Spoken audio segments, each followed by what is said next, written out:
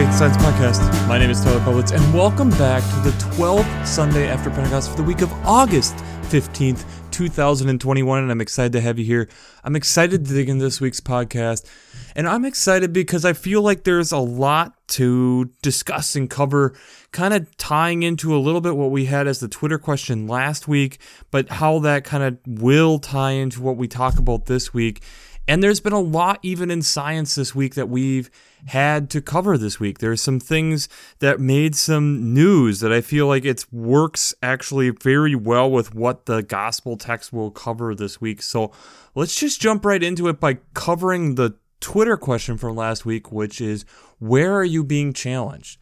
And one of the responses we got back from a loyal listener was discussing and talking about how in his lifetime, how science has continued to push itself and challenge itself to realize that there's a lot of things that we don't understand.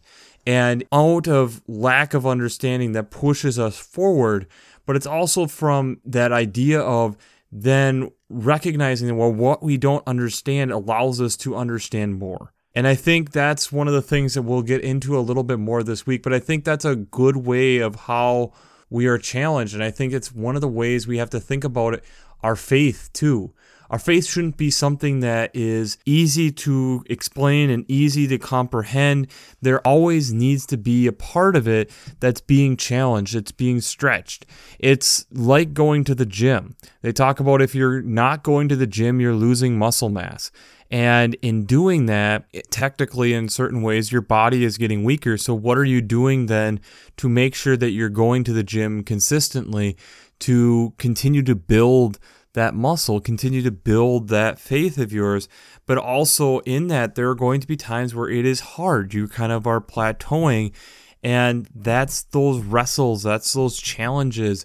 And that's not necessarily a bad thing. It's probably your body is getting ready to really explode once it gets beyond that plateau. So I think it's one of those things that we have to think about and consider.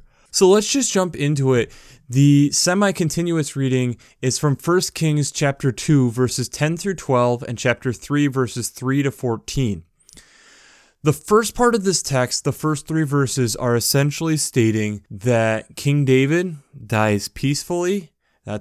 He slept with his ancestors. That's how that's being translated, and trying to tell the historical perspective there, and recognizing how long he reigned, and that Solomon then is going to the throne. The big section here is talking about, again, how Bathsheba was working to try to get Solomon to be king, and there's a lot of inner turmoil there, especially with David's descendants, you want to say it that way. So it picks up then in chapter 3, and this is where the Lord is coming to Solomon and starts by kind of asking, Solomon, what do you want? What are the things that you are desiring? There's plenty of things that you can have. And Solomon comes up with a really wise response, coming in verse 6. You have shown great and steadfast love for your servant, my father David, because he walked with you in faithfulness and righteousness and uprightness of heart toward you. And you have kept for him this greatness of steadfast love, and you have given him a son to sit on the throne today.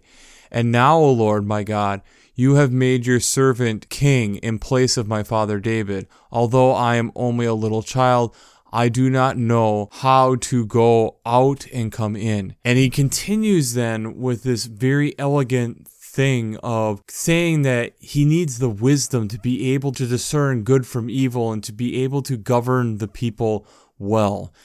God then comes back, and because you have answered so well, because you're asking for wisdom and not something that passes away, there will also then be riches and honor given to your name because of how you answered this. The psalm then that goes with that is Psalm 111. And this is continuing that idea that we're giving praise to God, recognizing how much God does for us, like we have in a lot of Psalms, going through the majesty of the work, the righteousness, the deeds, the graciousness, the merciful, how much God is doing for us and how it really isn't us, but it's that through that process of God working within us and through us and us giving God the glory that we understand that there is a fear of the Lord that then helps us start to understand actual wisdom to be able to discern good from evil. The other reading that you possibly could have for the Old Testament reading is from Proverbs chapter 9, verses 1 to 6. This again plays upon that wisdom pillar, and again, Proverbs being a book of so much of wisdom, and talking about setting a table, and it could easily kind of be interpreted a little bit here, kind of like a communion type of feel here, because it's talking about the bread and wine. But also, especially that, as you'll see in the gospel text, talking about the bread of life, come, eat my bread and drink of the wine I have mixed, coming from verse 5. This idea of how we're being welcomed into the family of God. The psalm that goes with that is Psalm 34, verses 9 to 14. And again, this is then recognizing that if we continue to work and spend time with God, that He continues to provide. But it's something different than what the world gives. Verse 10 is kind of interesting. The young lions suffer want and hunger, but those who seek the Lord lack no good thing. And so this idea of that we need to continue to recognize and seek God, and in that then we will be able to discern from good and evil, but also then being able to understand that that's the desire that continually fulfills us to be able to go out and really grow as people. The second reading comes from Ephesians chapter 5, verses 15 to 20. This continues that theme that we're finding this week of being careful who you live with, not as unwise, but as the wise. And coming right from verse 15, recognizing how because we are filled with the Spirit, because we have been then recognizing that we're called to this deeper meaning in life, that then we need to live that way. We need to recognize that. We need to give thanks and praise and sing to God. We need to be able to recognize how and what that all means. And that does mean at certain times we're going to live differently than what the rest of the world tells us to do. The gospel text this week is out of John chapter 6, verses 51 to 58. This continues that bread of life discord that we have been working through in week 3 of 4 weeks of going through this. But then it will kind of continue for a couple weeks after that also. I am the bread of life, come down from heaven. Whoever eats this bread will live forever. And the bread that I give for the life of the world is my flesh. The people, the Jews around him, are questioning, what the heck does this mean? Jesus responds with, very truly, I tell you, unless you eat the flesh of the Son of Man and drink his blood, you have no life in you. Those who eat my flesh and drink my blood have eternal life, and I will raise them up on the last day. For my flesh is true food, and my blood is true drink. Those who eat my flesh and drink my blood abide with me, and I in them. Just as the Father has sent me, and I live because of the Father, so whoever eats me will live because of me. This is the bread that came down from heaven, not like that of your ancestors ate, and they died, but the one who eats this bread will live forever. Picking up from verse 53 through 58, this idea again that Jesus kind of opening up and kind of giving us a foretaste of communion, and this is the closest we really get to communion in John, but also recognizing that there is something deeper that God is able to provide us than what man is able to provide. There is something that God is trying to have us connect with and capture the essence of who God is, to be able to understand then what God is calling us to be. So, before we jump into how faith and science come together this week, we have to do our shameless plug. Working Preacher. If you haven't checked out Working Preacher, I'd highly recommend it. Between their Sermon Brainwaves podcast, their commentaries, their discussions. Since I'm not an ordained minister, I really enjoy checking out their work, having different ordained ministers looking at and discussing these biblical scholars, going through commentaries and their Working Preacher podcast. I really, really enjoy working through and listening to on a weekly basis to help bring you this podcast week to week. But I also really enjoy using Vanderbilt's Revised Common Lectionary.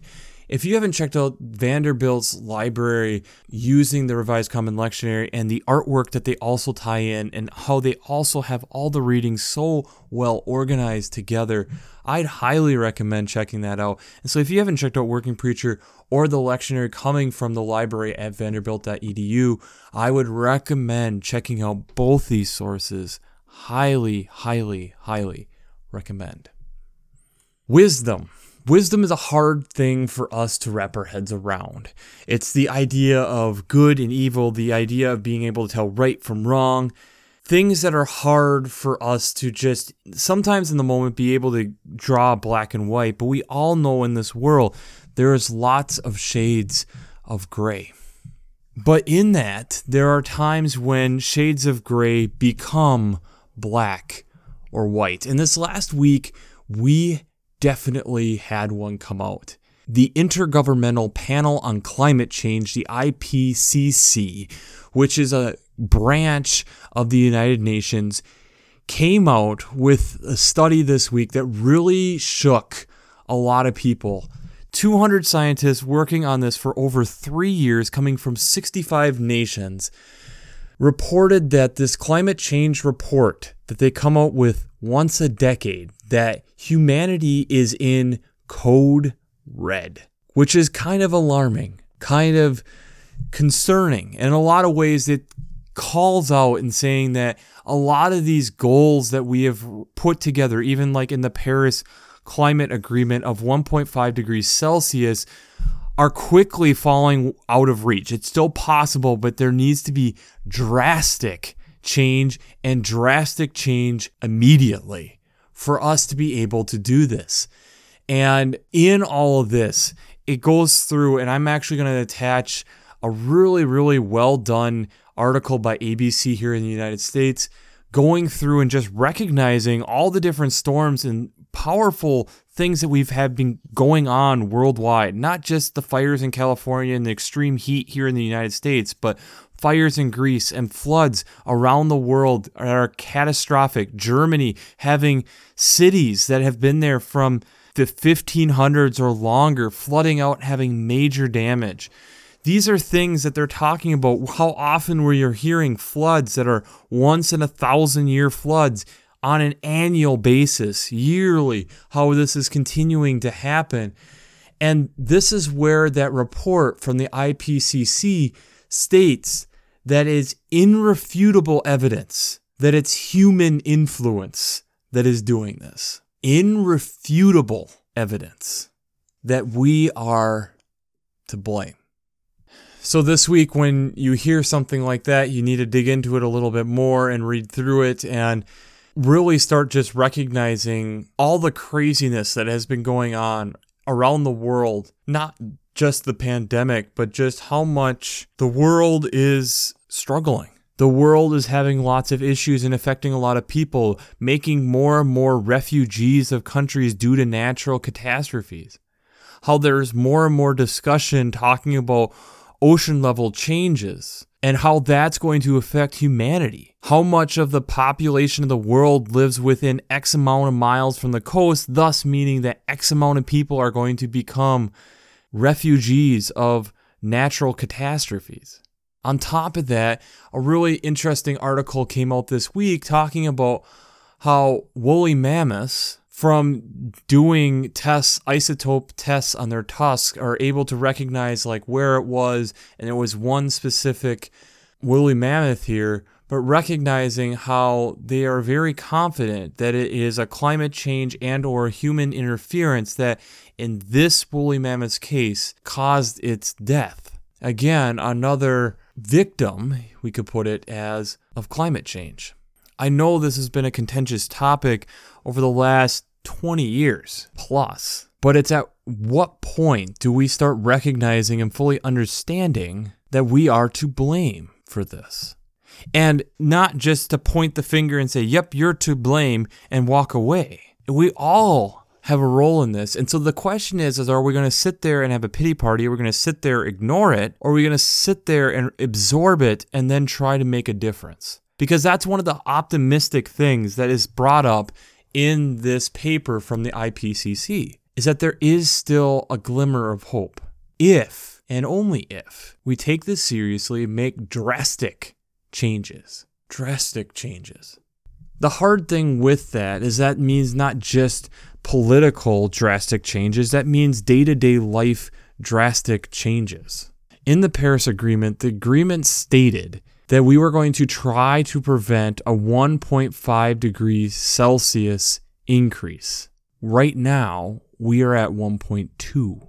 We're moving extremely quickly. And this is all from about 1960. A 1.2 degrees Celsius increase, which doesn't sound like a lot, but as we are digging into these articles and talking about, there already has been damage to like our oceans and the amount of things that have caused them to warm that's going to change it for generations now. So what are we going to do about that? We've already noticed before how climate change and human interaction has caused extinction rates, and we've talked about this before, to increase drastically. So what are we going to do about that now? Why do I bring this up with this text?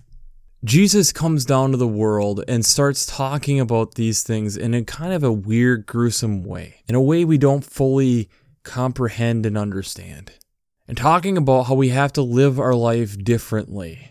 And that understanding, and especially we get this in the writings of Paul, understanding what Jesus means for us, understanding the relationship that God craves for us, changes us. And what does that look like? What does that mean? How does that transform us? I think one of the first things is recognizing, if we have the fear of the Lord, going back and recognizing that this place that we are living is a temporary situation and it's a gift. One of the things that I ended up having done here in the last few weeks is house sitting for people. And the idea being is that I'm kind of watching things, taking care of things, helping maintain things. So the house comes back and it's in as good, if not better condition than when I arrived. Are we doing that? Because we are tenants of this gift that we've been given. Right now, it appears that we're not. And even though I'm still fairly young in the game, I have blood on my hands too. Especially coming from a first world nation and being nearly 30 years old, I have made choices that at times are not good for my brothers and sisters in other places. Do I have the wisdom to understand the impact of what I am doing? Or do I sweep it under the rug and not take the time and thought and consideration to think about them? And that's not even just my brothers and sisters who look like me, who are Homo sapiens. How about my brothers and sisters who don't speak a dialect that maybe I understand easily? How about recognizing and understanding the impact that they have on my life? How about the understanding that when I am reducing their habitat, I am making it harder for them to live? Recognizing the need for those types of creatures around me. Recognizing that if we are moving forward into climate change, there are going to be difficult things because of species that we have overlooked. Some recently, some in very distant past. Woolly mammoths walking the equivalent of 2 times around the earth in a mammoth that lived for 28 years. The amount of compression of ice to be able to help make glaciers and help make permafrost was extremely useful. We have to recognize and be able to understand the gift that we have been given. And the thing is now that as we're having more and more science support the hypothesis that we are making irrefutable claims of changing our environment to the point where we are changing things so that we cannot live well or drastically have to change our lifestyle. What are we going to do about that? I think of a natural example is great blue herons. Great blue herons nest in trees in colonies. These big birds are about 3 to 4 feet tall, but their poop is so acidic that it eventually will kill the tree, making it impossible for them to remain in that colony forever. At some point, they have to move to let the environment recover. They make it so comfortable they have to leave. Brothers and sisters, we are in that place. We are getting to that point where we have made it so comfortable that we aren't being challenged, or that when we are being challenged, we look the other way. The environment is trying to challenge our theory and understanding of what life should look like. And it's a question of how seriously are we going to take that? How much pressure are we going to put on ourselves and others and businesses and governments to take responsibility for this? This is the gift that we have been given. So what are we going to do about it? Are we going to ask for the wisdom to understand the process of what we need to do to be able to help us get through this? Are we going to sing songs of praise to recognize the beauty of what God has given us and to then have the fear of the Lord to actually then use the wisdom that He then bestows upon us? Are we going to recognize that this place that we've been given is a place for us to be able to connect with our Creator?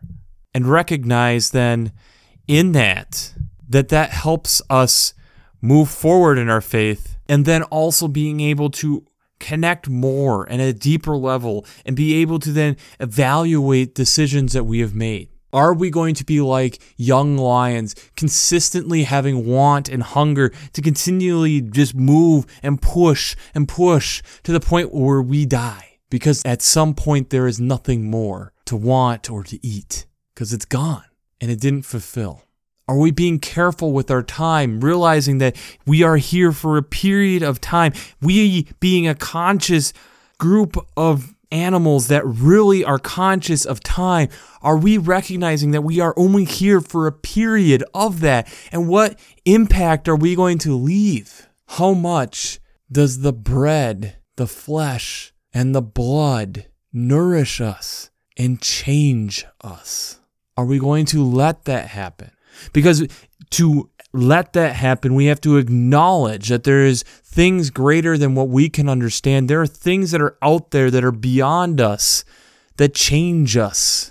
As our faith continues to evolve, our understanding of the world and the things around us need to evolve also. If our faith is needing to be challenged, how about our understanding of how we should live being challenged? Are we going to take these warnings that we've been continuing to get throughout my lifetime and recognize then that this isn't just faux pas?